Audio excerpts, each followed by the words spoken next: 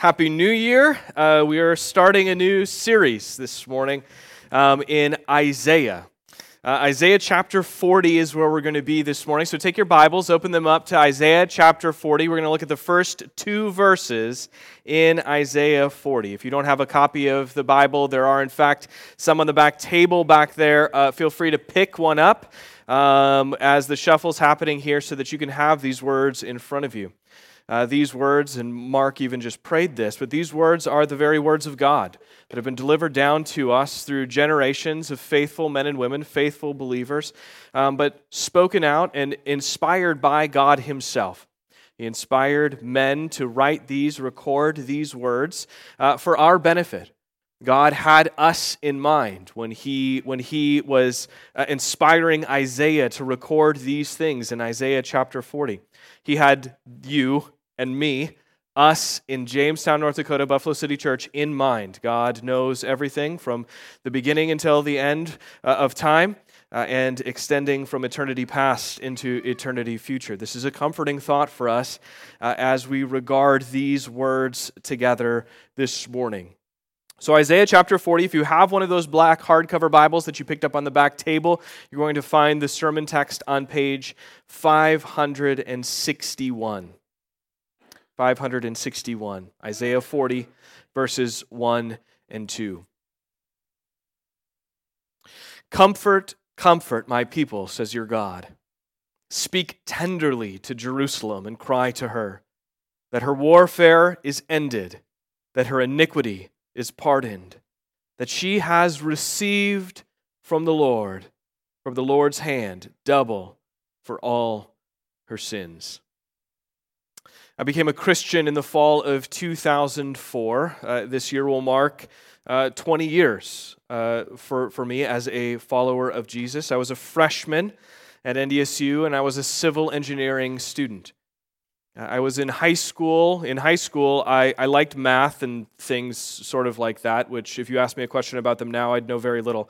So when it came time to pick a direction in life, this is the one that I chose. I asked myself a question.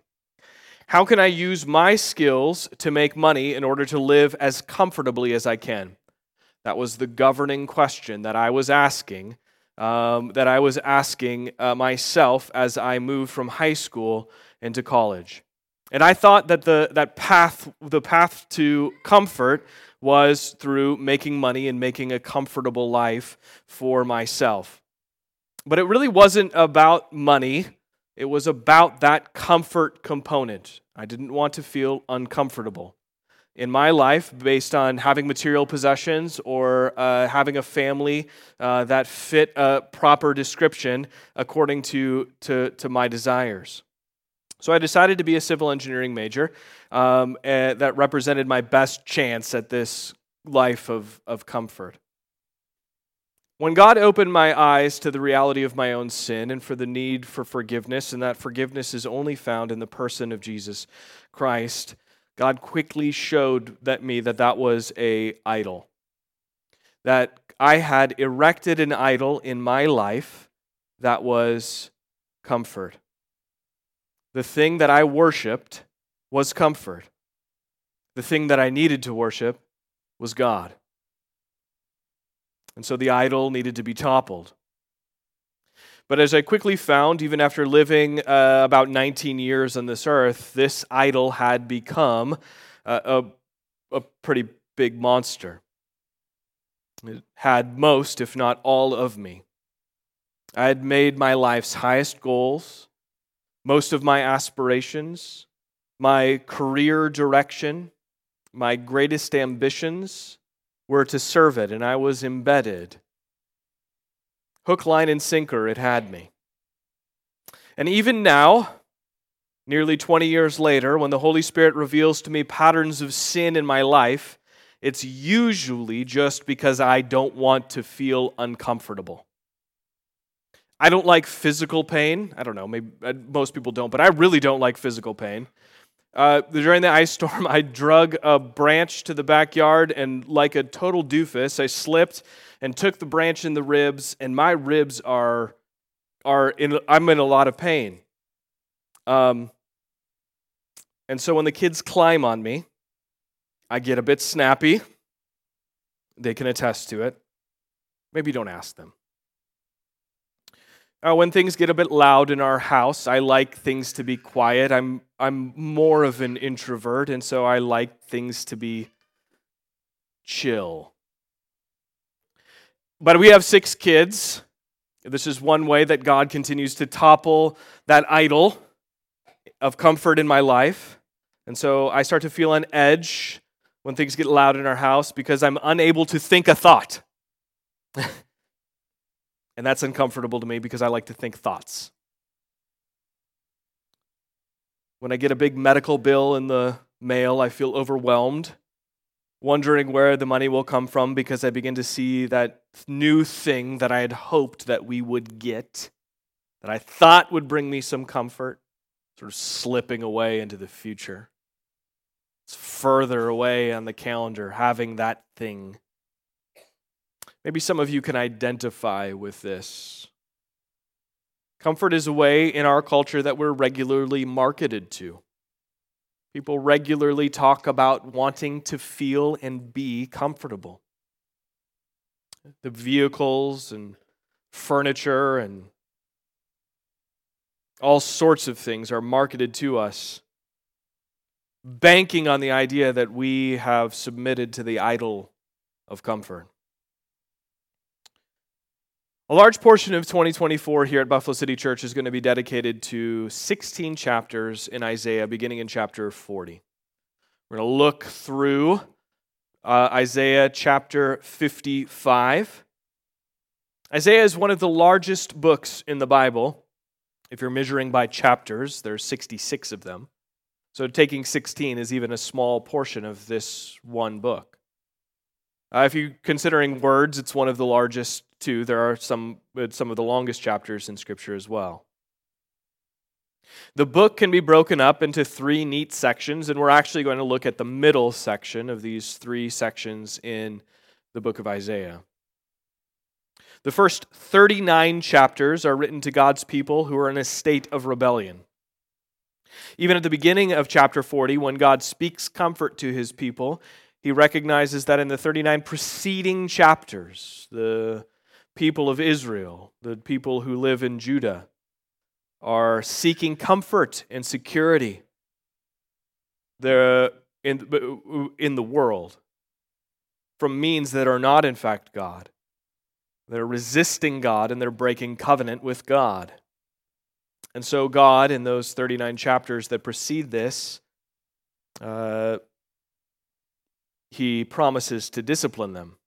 And he promises to bring them to discipline through exile. Through taking them out of Jerusalem and moving them to a place unknown that's not their home. The next 16 chapters, the 16 chapters that we're going to look at, chapters 40 through 55, are written to God's people after they are carried off into exile. So if you look at the end of 39 and look at 40 in your Bible, there's a big gap here in years. What happens is, in multiple generations even between 39 and 40, and what happens is the Holy Spirit inspires Isaiah to look down in time to see this exile and then to record words so that the people of God could be comforted after the discipline of the Lord comes to them.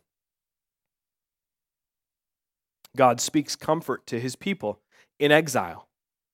That's what's happening here in chapter 40.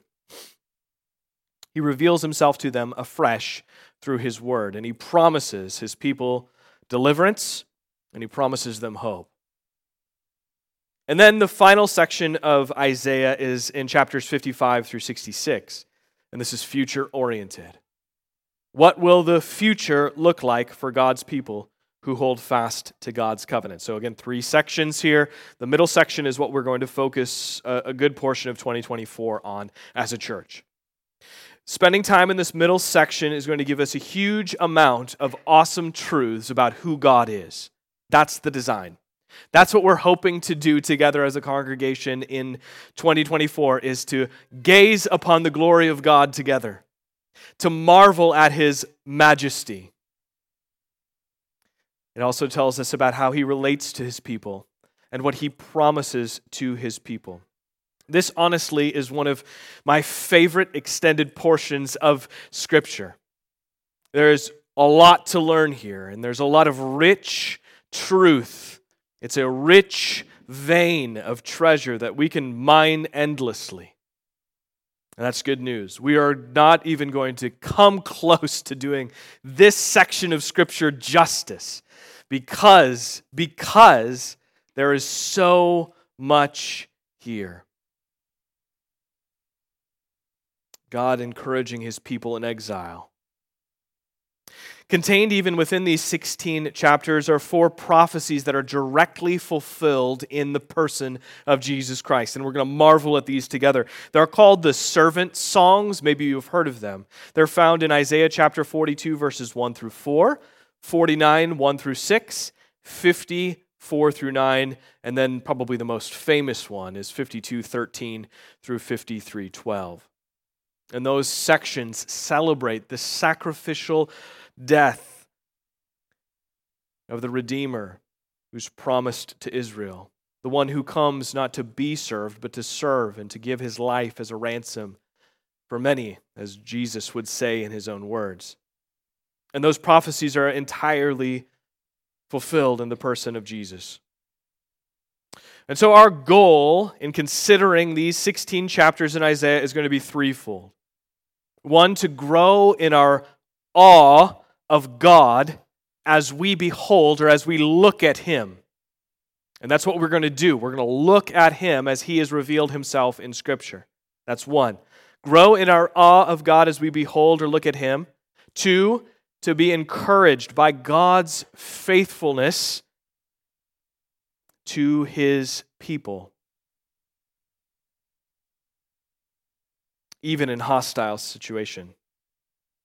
And 3, then, through these servant songs and elsewhere, to marvel at Christ crucified. Those are the 3 things that we're aiming at as we look at these passages.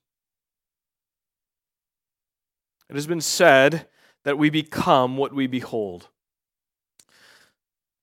We become what we behold, and to behold is a word that we see often in the Bible, but it just means to look. We could easily translate behold, look. So we could say that we look like what we look at. We as people look like what we look at.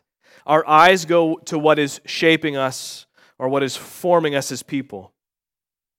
And when I became a Christian and I looked down the path of my life and saw comfort at the end of the road, that idol shaped me. It shaped my decision making. It shaped my responses to other humans. It shaped my time and how I spent it. And for the Christian, however, when we look at these verses, and when we look at our Bible as a whole, but when we look at these passages, we must look down the page at verse 9 in chapter 40. There's a command that is given to us right at the end of verse 9. Simply this: behold your God. Look at your God. Look to Him. May He be the thing that you behold and that you marvel over in order that He might shape you into His image. There are many things that vie for our attention, vie for our eyes, that we long to look at. But friends, nothing can compare or come even close to beholding our God.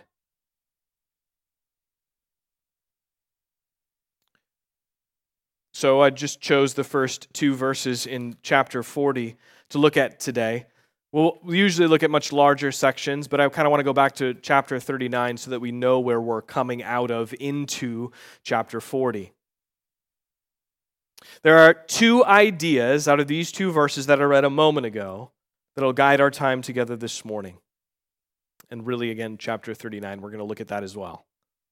The first idea is this: King Hezekiah's voluntary short-sightedness.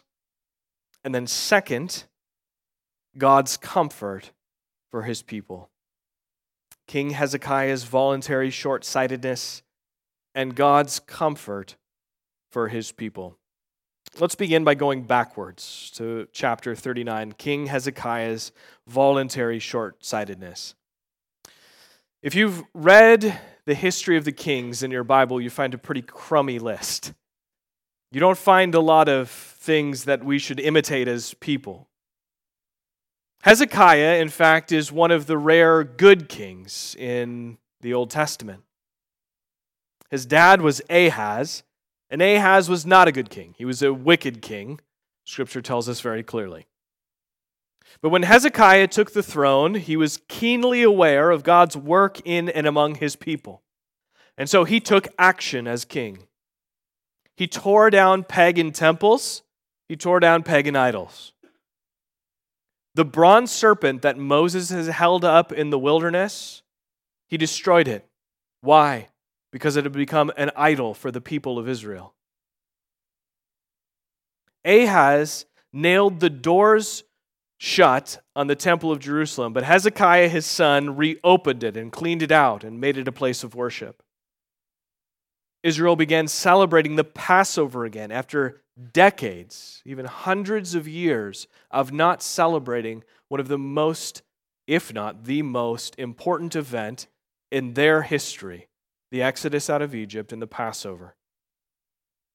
Hezekiah's reign was in the southern kingdom of Judah, but they're split. So there's a northern kingdom of Israel and the southern kingdom of Judah. The northern kingdom had already been conquered by the Assyrians, carried off into exile by the Assyrians. Hezekiah knew that the Assyrians were a threat to the southern kingdom as well, but Hezekiah called Isaiah, his friend and the prophet. He called him, and Isaiah assured Hezekiah that the Assyrians would not enter Jerusalem. Hezekiah prayed to God for deliverance from the Assyrians, and God spared the southern kingdom. But as Hezekiah's life moves on, he gets sick. He got ill. And Isaiah came to him, and Isaiah knew he was going to die, and he told him, "You're going to die." But Hezekiah prays to God, and God heals Hezekiah and promises Hezekiah that he would live 15 more years. I'm going to give you 15 more years of your reign. And then we get to Isaiah chapter 39. And Hezekiah makes a misstep. He's a good king. He submits to God, but he makes a mistake. Assyria had conquered the northern kingdom. God told Hezekiah that Assyria would not be a problem for the southern kingdom, but there was another threat on the horizon, and that was the Babylonians. The Babylonians seem like pretty nice people at the beginning of chapter 39 because Babylon sends an envoy because they heard that Hezekiah was sick. They sent a care package to Hezekiah. Or there's like some Sudoku puzzles or something. Get well soon balloons. And what Hezekiah does is make a mistake. He's sort of flattered that this up-and-coming power, Babylon, would show up and care that he was ill. And so he shows them everything the kingdom has to offer. He shows them everything in Jerusalem, all the wealth, all the military assets. Look at verse 4 in chapter 39. He said, "What have they seen in your house?" This is Isaiah talking. Isaiah said, "What have they seen in your house?" Hezekiah answered, "They have seen all that is in my house. There is nothing in my storehouses that I did not show them." Really? Hezekiah gave away all the state secrets. He declassified everything and showed it to the Babylonians. He foolishly disclosed all of the wealth and the level of military power that was possessed in Judah. And he showed it to someone who could quickly become their enemy. What he does is he paints a target on Judah's back. They got some pretty nice stuff over there. In verses 5 through 7, then Isaiah speaks to Hezekiah. Then Isaiah said to Hezekiah, "Hear the word of the Lord of hosts. Behold, the days are coming when all that is in your house and that which your fathers have stored up till this day shall be carried to Babylon. Nothing shall be left, says the Lord. And some of your own sons who will come from you, whom you will father, shall be taken away, and they shall be eunuchs in the palace of the king of Babylon. This is what Isaiah says to him. Now, Hezekiah makes a mistake. By declassifying everything, by showing them all their assets, all the assets in Judah, this is a mistake. But the bigger mistake is what he says next. Hezekiah acts pridefully. Rather than saying like, oh yeah, that wasn't a good idea, and repenting, coming to the Lord, praying to God that this in fact would not be the case. Hezekiah knew that Assyria had been deterred because he called out to God. But Babylon was salivating. And remember that I said that the kings were pretty crummy? Israel had been storing up judgment for themselves because of idolatry, because they mishandled and misused and even ignored the word of God. The kings led the people, Hezekiah's father included, led the people in those ways. And now the time had come, and Hezekiah opened the door to exile and pride. But again, the bigger problem lies in what he says in verse 8. Because even the worst of situations, God can reverse. But here, Hezekiah says to Isaiah, "The word of the Lord that you have spoken is good, for he thought, there will be peace and security in my days." Hold on, we just read that part, right, about his kids being carried off into exile. What part about that was good? What part is Hezekiah referring to as good? That nothing shall be left in Judah? That everything is going to be carried away, including the people? That his own lineage and line shall be taken away and be enslaved? What's the good part? This is what I'm calling Hezekiah's voluntary short-sightedness.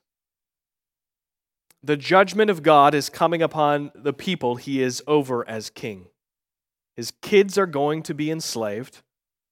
At the hand of the Babylonians, God's people will be ripped from their beds in the middle of the night and carried into exile, a place that is not their home. And he says, the word of the Lord is good. Why? The reason he says that is because he chooses to not think beyond his own lifespan. That he knows, I've got about 15 more years in me. I won't ever see that. Not my problem. Not my problem. There will be peace and security in my days, he says. The idols of peace and security and comfort like to lie to us in this way. They say things like, what does it matter what happens after you die? What does it matter what the future holds if you're not around for it? You live your life. You only get one. You do you. Take care of yourself. That's not your problem. Your kids or grandkids will deal with it. This idea, this concept that exists, and we see clearly in Hezekiah, this voluntary short-sightedness has direct implications for parents, whether you're the parent of young children or your children are grown. Serving the idols of peace and security and comfort will come at the expense of your family and your children. When Hezekiah does here, instead of calling out to God and saying, God, may this not be the case, he says, I won't be around to see it, so what does it matter? He mortgaged his children's future and his grandchildren's future by living for himself. Hezekiah literally says that when his sons are carried off to be enslaved in Babylon, this is a word that is good. And of course, we sit here this morning, we think that sounds really foolish. That we're supposed to read this and think that guy is a fool in this moment. That's what we're supposed to think. But we as parents, and many of us in this room are parents, must not do the same thing. When we erect idols in our home, idols like comfort and peace and security, we can be sure that our children will follow in serving those idols and worshiping those idols. They will see us beholding those idols, and they will behold them too. They will become servants of the things that you are a servant to. And so we must not say that the discipleship or even the aim of the direction of our children's lives is not our problem. That it doesn't belong to us, that it's not my deal because they'll make their own choices. Of course, they will make their own choices. But discipleship is leading someone to know God and His Son Jesus Christ through the Word of God, doing spiritual good to another. And every parent is charged with that role for their kids. It's not another person in the church, the pastor or a youth group leader. It's not an Awana leader or a school teacher or a grandparent's job to disciple your children. My job, God has appointed me to equip you to disciple your kids in your home and to disciple, my job is to disciple my own children. When your kids come to church or go to Awana or to youth group, it cannot because you think that it's not your job to disciple your kids. When your kids go to school, you're responsible to correct anything that contradicts God's word that they hear in the classroom. That means you must know what they're hearing in the classroom. When your kids spend the night at Grandma and Grandpa's house, it must not be the only time that they pray or read the Bible outside of church on Sunday.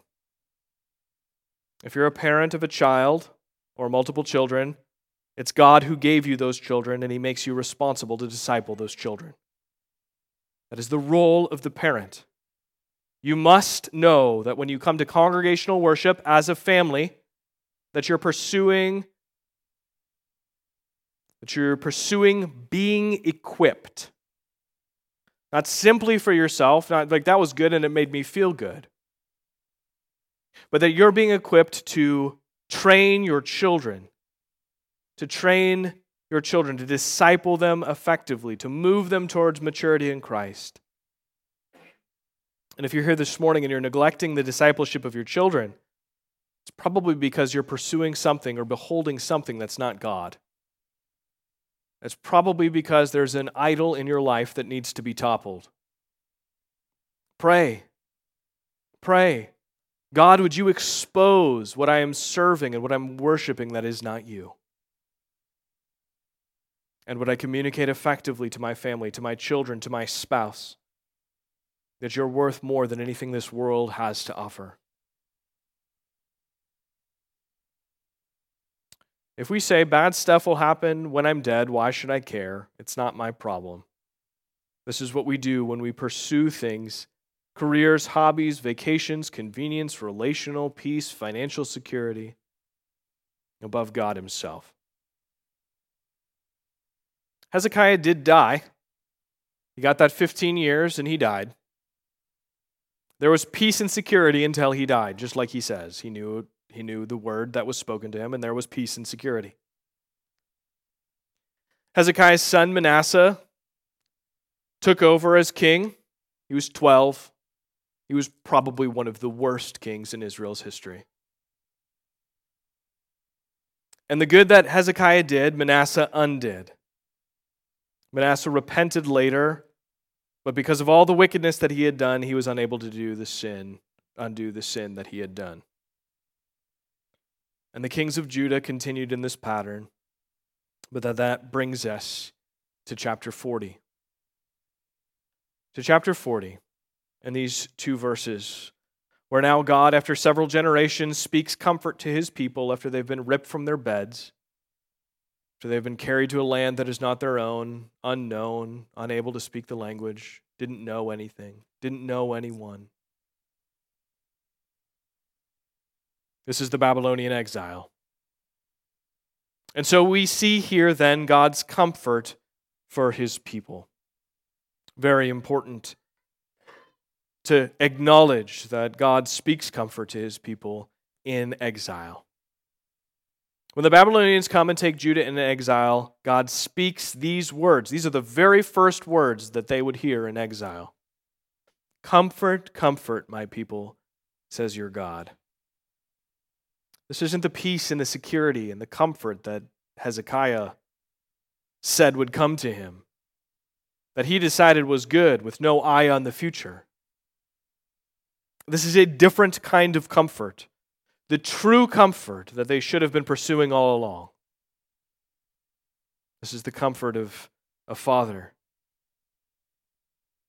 And note what God doesn't say here. It's important to understand what God doesn't say here. God doesn't say, you did this to yourself, guys. Figure it out. Sometimes as parents, we're tempted to do that. Figure this one out. You really screwed up. It's time for you to decide which direction you're going. But he says, comfort, comfort to my people, says your God. Again, a different type of comfort. When I said earlier that comfort was one of the first idols that needed to be toppled when I became a Christian, what I didn't mean is that comfort was bad. Comfort is, in fact, a good thing. It is, in fact, a good thing. But as it is with most idols in this world, it is a good gift from God that is emphasized in a way that God didn't design.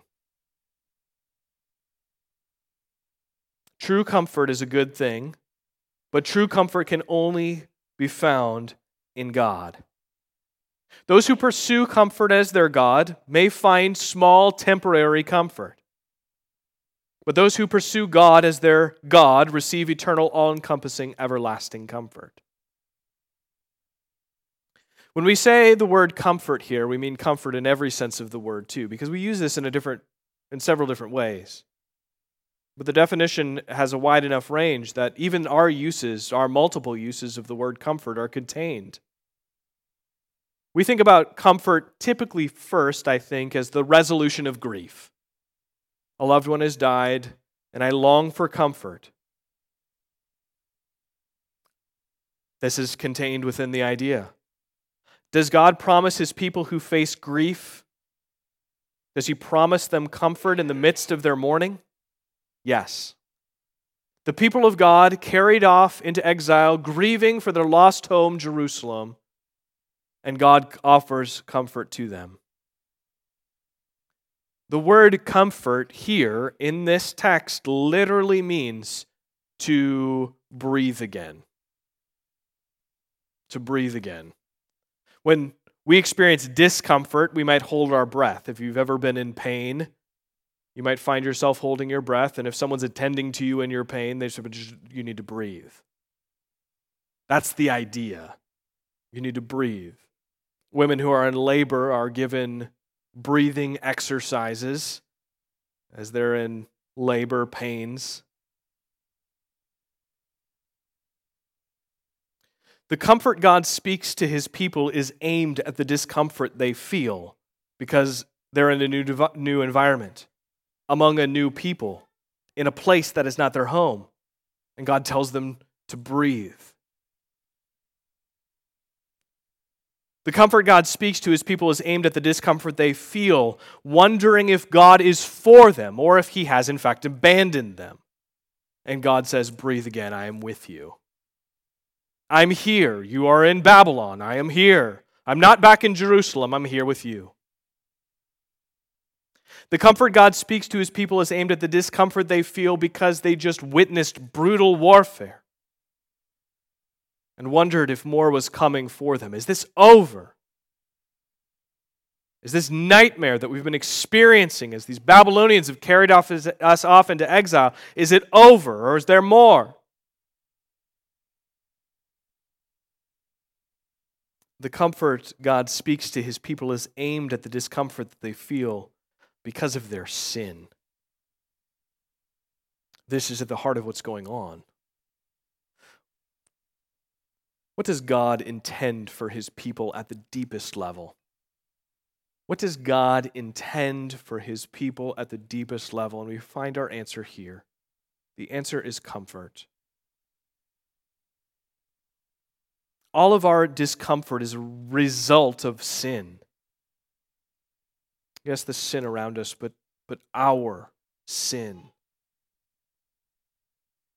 God's action on our behalf is to remove our sin.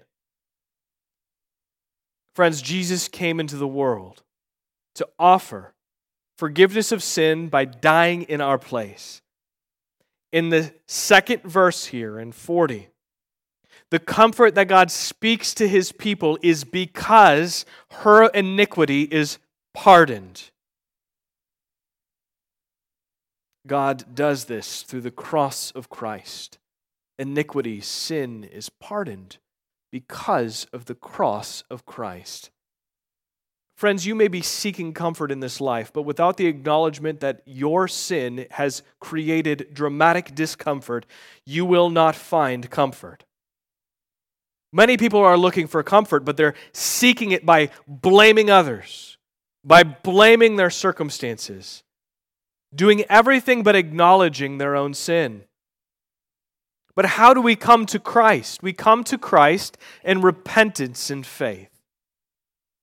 Repentance is actively acknowledging that we, in fact, are sinful, and then turning from our sin, and faith is believing that Christ is the only one who can offer us forgiveness of sins. Not self-justifying by saying, but if those people were a little nicer, not saying my parents did this to me, they raised me wrongly, that won't provide any comfort. Not saying our employer is preventing me from reaching my potential, that won't provide comfort.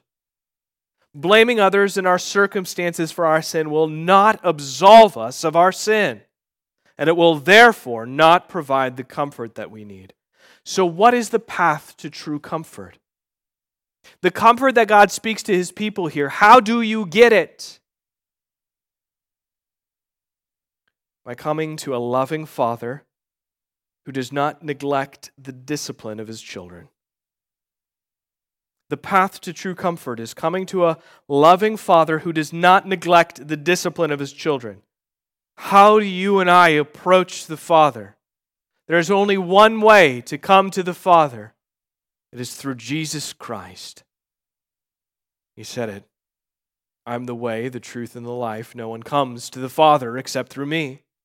How do we approach a loving Heavenly Father who does not neglect the discipline of his children? We do it through Jesus. And here we're told in Isaiah chapter 40 that God's people receive from the Lord's hand double for all of their sins. His discipline stings. They've been carried into exile. But when his discipline comes, he doesn't stand at the other side of the room, arms folded coldly, and say, you got what you deserved. In a loving embrace, he brings them in and says, comfort. Comfort my people. His discipline came because of their sin, but his comfort comes while the sting of discipline is still fresh. Parents, when you discipline your children, if you have young children and you discipline your children, comfort should be a vital component. And doing it quickly should be the timing. Proverbs 13:24 says, whoever spares the rod hates his son, but he who loves him is diligent to discipline. When it is evident that our children have felt the sting of discipline, that is when comfort is your duty. If you administer a spanking or a timeout and you're still seething, then you're not imaging your Heavenly Father in your discipline. The parent that seeks to correct a child through discipline is the person who willingly submits to the discipline of his or her heavenly Father, who understands that it is the path to comfort. Parents, when you bring the sting in your discipline, you offer your child a comfort. And the author of Proverbs says that this is love. When you offer comfort after administering the sting of discipline, you show your children what God's discipline looks like. In Isaiah chapter 40, God's discipline of his people is by letting them be carried off into exile. But he immediately speaks comfort to them. Friends, the world hates this parenting strategy, and Christians sometimes hate this parenting strategy as well. It's not a parenting strategy, however. It's the Word of God and how God tells us to parent our children. It may be an uncomfortable topic. But I know I've quoted this many times to you. J.C. Ryle once said, "Be not wiser than God. Discipline your children as God disciplines you."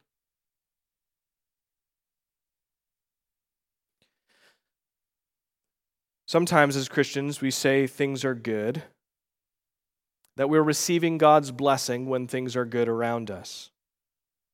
But when something goes wrong, we say things like Satan's attacking us. That may be true. But oftentimes what we're experiencing when we're experiencing discomfort is just the discipline of God, who is revealing to us sin in our lives in order that we might see it and confess it and turn back to him. Oftentimes we misidentify God's discipline for a wicked intent from Satan. But oftentimes people in those scenarios do not think that God would even bother to discipline his children. But if you don't think that God would bother to discipline his children, then why would God bother to offer you any comfort? And so, when you believe that God doesn't discipline his children, then you don't believe that he's the one that can offer you comfort, and therefore you begin seeking comfort in other places. And when you seek comfort in other places, other than a heavenly Father who does not neglect the discipline of our children, then what happens is we find small temporary comfort. We resist the all-encompassing, everlasting comfort that comes to us through Christ. Why does God carry out the discipline of his people at the end of chapter 39, between chapters 39 and 40 in Isaiah? He carries out the discipline of his people because they've sought comfort somewhere other than him. And he knows that the only way to be everlastingly comforted is to come to him through Jesus Christ. He wants them and intends for them that they would truly know the comfort that can only be offered through him. That leads us then to a conclusion. 3 things briefly this morning to ask yourself, to consider as you go away. Considering these 2 verses and parts of 39. The first question is this, and this is more of an entry question into Isaiah chapters 40 through 55. What are your eyes drawn to? What are your eyes drawn to? Again, I said it a moment ago. There are many things that are vying for your attention in your eyes. Your phone is probably one of the easiest examples of this. Your phone is vying for your eyes because it's really easy to spend a lot of time simply scrolling. But you become what you behold. And when you behold the content from the content creators, you become what that content is. The algorithm tells you who you should become. If you genuinely ask yourself this question, what are my eyes drawn to you? You will find that your eyes are always being pulled. And friends, some of you in this room may not have looked at God in a very long time. Some of you are looking at God regularly through His Word, but the allure of things on earth are threatening to pull your eyes away. And remember, as we work through these 16 chapters in Isaiah, our goal is to really behold our God, to look at Him and to be in awe of Him. What are your eyes drawn to? The second question is this: where are you voluntarily short-sighted? Peace and security and comfort sought in the world's ways will quickly fade. But lasting comfort for this life and the next generation for that matter, is only found in Christ. It didn't matter to Hezekiah what happened to future generations. Jesus purchased a life that loves others, and that includes future generations. If you're thinking in 2024, how can I love others well? Think about your great-grandchildren. Think about your great-great-grandchildren. We cannot look at our kids, no matter their age or our age, and think that it's not our problem what happens to them when they're gone. And I'm not just talking about leaving them a financial inheritance, although we should consider that a portion that's included. Men in this room, if you're a father, if you're a grandfather, build things with your grandkids and great-grandkids in mind. A life built on the rock of God's Word. Businesses that operate integrity with Christian values and principles at the heart. A marriage that shows love for your wife. Jonathan Edwards was America's greatest theologian. I don't think there's any dispute. You may not know who that is, but that's fine. He would have never been born. If he would have never been born, you probably would have heard more readily about his grandfather, Solomon Stoddard. Timothy was discipled by the Apostle Paul, lived in close contact with the Apostle Paul. But Paul credits Timothy's grandmother Lois and his mother Eunice for his faith. We should aim our sights at spiritual maturity in our lives for our children and grandchildren and great-grandchildren that exceeds our own. Spiritual maturity in them that exceeds our own. Friends, when you center your home on God's Word, men especially, you leave for your children an opportunity for them to seek spiritual maturity in a way that maybe you weren't able to as a young person. Your great-great-grandchildren probably won't know your name. I don't know my great-great-grandfather's name. Maybe you will. Maybe you logged on to Ancestry.com. I don't know my great-great-grandfather's name, and your great-great-grandchildren might not know your name either.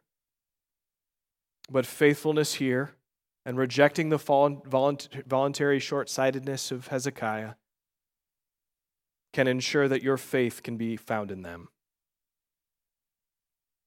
Last concluding point this morning: Christ is our comfort in life and in death. This is a statement, not a question for you to ask yourself, but something to internalize.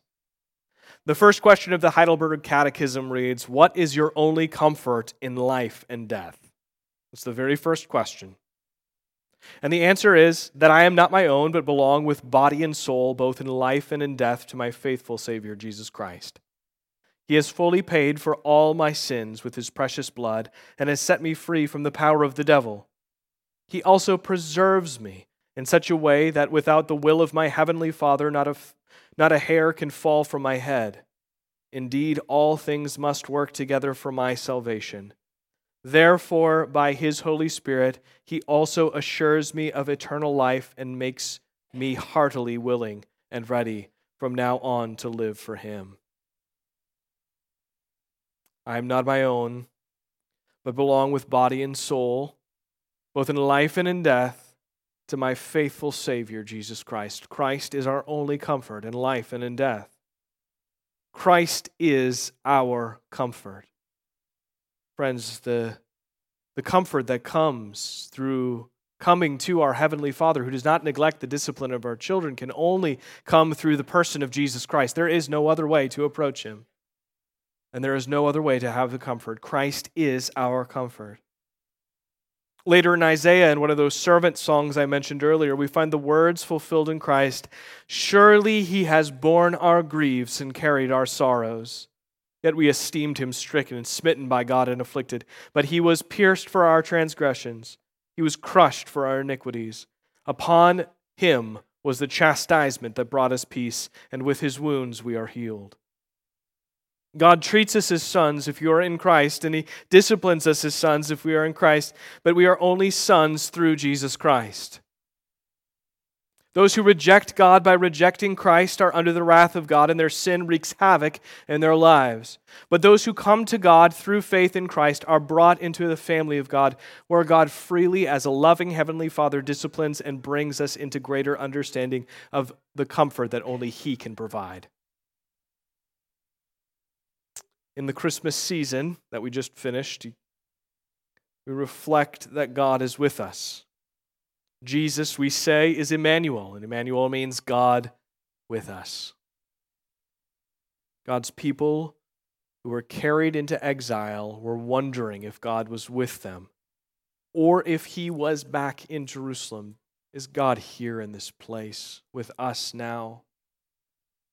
Is He back there? Did He leave us? Is He standing with His arms folded coldly in the corner, scolding us with His eyes? But it's not true. He says, "Comfort, comfort my people. Your God is not in Jerusalem. He is here with you. Therefore, breathe again. God is with you." Let's pray. God, we thank You that in Christ You are our comfort.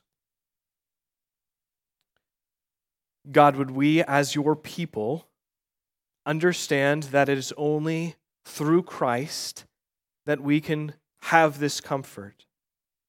God, if there are men and women in this room who are seeking comfort outside of a loving Heavenly Father who does not neglect the discipline of His children, would they in these moments, through the power of Your Spirit, come to an understanding that it is only through Your Son, Jesus Christ, that they can have the forgiveness of sins and know true comfort. God, would You expose in us the idols that we long to serve for our children's sake and for our grandchildren's sake, for our great-grandchildren's sake? Would You expose those things and cause us through Your Holy Spirit to turn from them and to turn to Christ? God, we thank You that Your word is clear to us, that You do not neglect the discipline of Your children, but You in fact bring immediate comfort to those who feel the sting. God, would our hearts be inclined to You? Would we learn to love You more as we respond by singing?